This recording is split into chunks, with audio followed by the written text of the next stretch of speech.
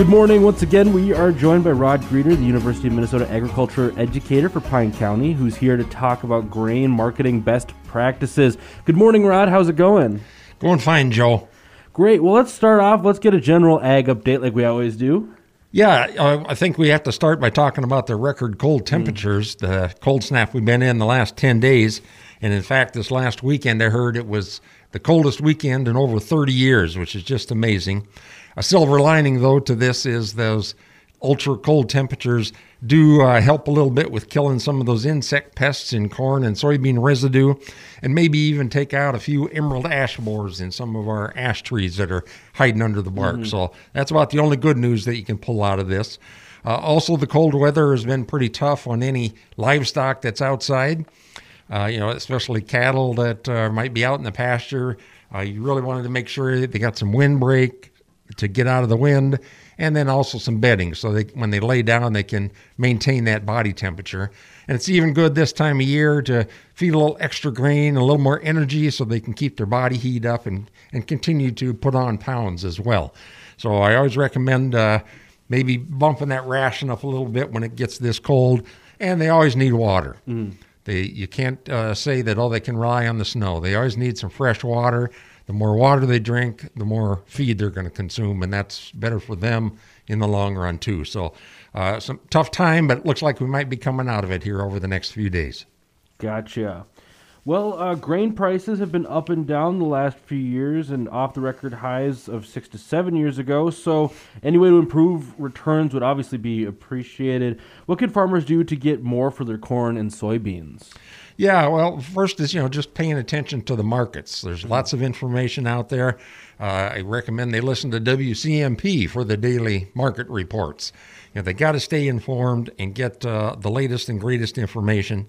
And in addition to the radio reports, a lot of publications, websites that have daily updates. There are grain marketing advisors out there, so maybe even subscribe to some of those newsletters. I'd recommend that. Now, corn and soybean prices have rebounded in the last 6 months. Corn is up about $1.50 since September. Soybeans up $2.50 to $3, maybe even a little more. So we have seen some strengthening over 2020. But, obviously you always want to get the maximum price that you can.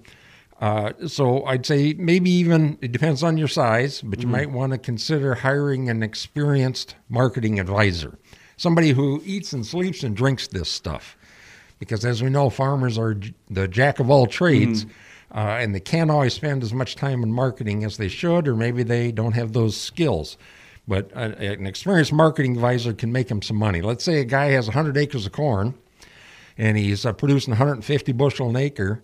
That's 15,000 bushel. If he can get an extra 20 cents, that's $3,000 more a year. Yeah.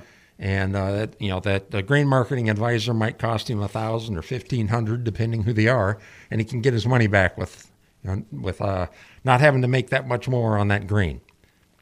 Gotcha. What is some general advice for grain marketers? Well, I'd say there's a few things there.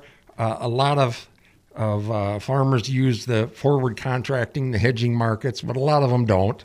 They'll just sell on the cash price, whatever they can get at the elevator that day, and that kind of leaves money on the table, so to speak. And there are lots of tools available using the futures markets, and they should sell in increments. Don't sell in the fall. The prices are always lower in the fall, and sell all of it in the fall like that. Sell it in increments. Most grain marketing advisors will say you want to sell 20% before you even plant, 20% of that future crop. And then sell in 10% increments as the price increases. So have a plan and follow that plan. And, watch the futures contracts. So November beans, December corn are kind of the bellwethers you want to pay attention to for the new corn crop. And then if you still got some 2020 corn in the bin, that July crop is kind of the best one to follow for when you want to sell that old crop corn and soybeans. So right now, as we sit here in February 2021, you might want to have 10% of your crop already pre-sold in a futures contract, and that price would be at about $4.40, which better than it's been for a lot of years. And same on the beans, 10% at about $11.50. So I'd say use some of those futures tools. A grain marketing advisor would go a long way. So what are things they should be watching for in the 2021 grain markets? Yeah, lots of things every year can change. Acres forecasts kind of go up and down depending on demand for each of the crops and cost of production and other things. Usage numbers, what's that demand? 2020, we saw some pressure on the prices early on because people were driving less. So gas demand went down, and we know ethanol is a pretty big market for a lot of corn grain that goes into blended fuels. So it depends on what happens with COVID here. If people are going to get back to driving, that could increase some demand. Exports drive a lot of these markets. What China does, we've had some trade issues with China over the last couple of years. Sometimes they're in, sometimes they're out. They make promises on new deals and then don't necessarily follow through with them. So you constantly have to watch those export markets for 2021. And then weather predictions. Who knows what's going to happen? You've got some meteorologists and climatologists that talk about the El Nino effect and long-term cycles like that. Sometimes they're accurate, sometimes they're not so accurate. So you always have to take those kind of things with a grain of salt. What really matters, of course, is the actual weather at planting and through the growing season. Gotcha. What else can grain farmers do to increase their returns? Yeah, in addition to trying to get the most for your crop, a big thing that goes into this, and this applies to the stock market as well. We say, you make money when you buy a stock and you make money when you sell a stock. Well, in corn and soybeans, we know we can make money when we sell it, but buying it essentially is what are your costs of production? What do you have into it? So controlling costs is a major issue for improving your profitability as a grain producer, and also controlling your emotions. I mean, when the market goes up 20 cents in a day, you say, geez, I better sell it all because, that's a good increase. Yeah. Well, then it goes up another 20 cents and you've already sold out. So control your emotions. Don't deviate from that plan of selling in increments. Gotcha. And that was what you mentioned. That was like that selling increments thing, just to make sure you have. Yep. The old saying, too, in markets is bulls make money, bears make money, and pigs get slaughtered. So whenever somebody tries to cash in and think they're going to get rich quick, it usually doesn't work out so well. So stick to that plan. Also manage your debt, which impacts those costs. A forward contract up to 50%. Is always good. You probably don't want to go too much higher than that because if you don't have that grain at the end of the year because of a drought, well, then you're going to be in trouble. So don't contract much over 50%.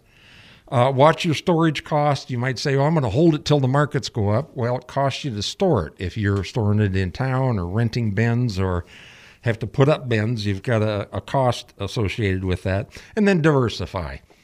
Don't put all your eggs in one basket. Go all corn or all soybeans. Maybe even add some sunflowers or grain sorghum or oats or something else too. Make sure you got a market for it, a local market first before you grow it. But diversification always matters. And then knowing your cash flow needs. You might have to sell crop to pay down debt. Or this time of the year, we're paying for fertilizer and chemicals and seed. Do you need the money now? And you sell corn to meet that. You don't want to have to be pushed into a situation like that. So you might want to work with your lender to make sure you've got cash flow so you aren't forced to sell crop to pay bills. Gotcha. Well, what else is going on that farmers should know about? Yeah, a busy time of the year for training and education. Private pesticide applicator recertification is going on. So if a farmer is applying restricted use pesticides, they have to be certified. And we are doing the recertification right now.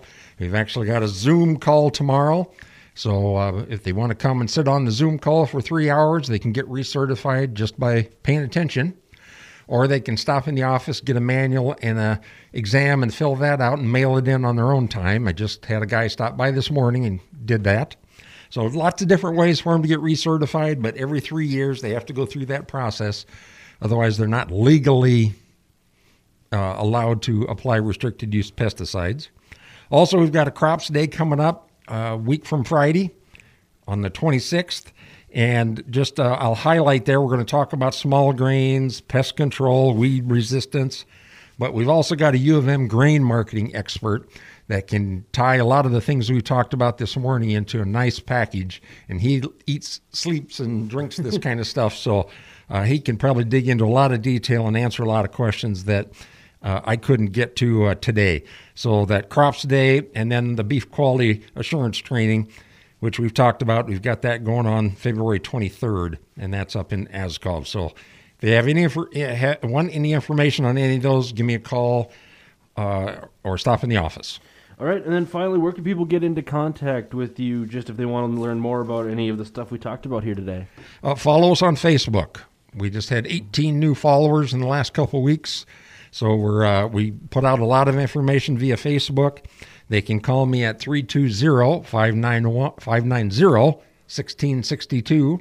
They can stop in the office, so better to call ahead there. And they can always get information on all the topics that we discuss here on the show at extension.umn.edu. Well, Rod, thank you so much for stopping in here today. You bet, Joe. Stay warm.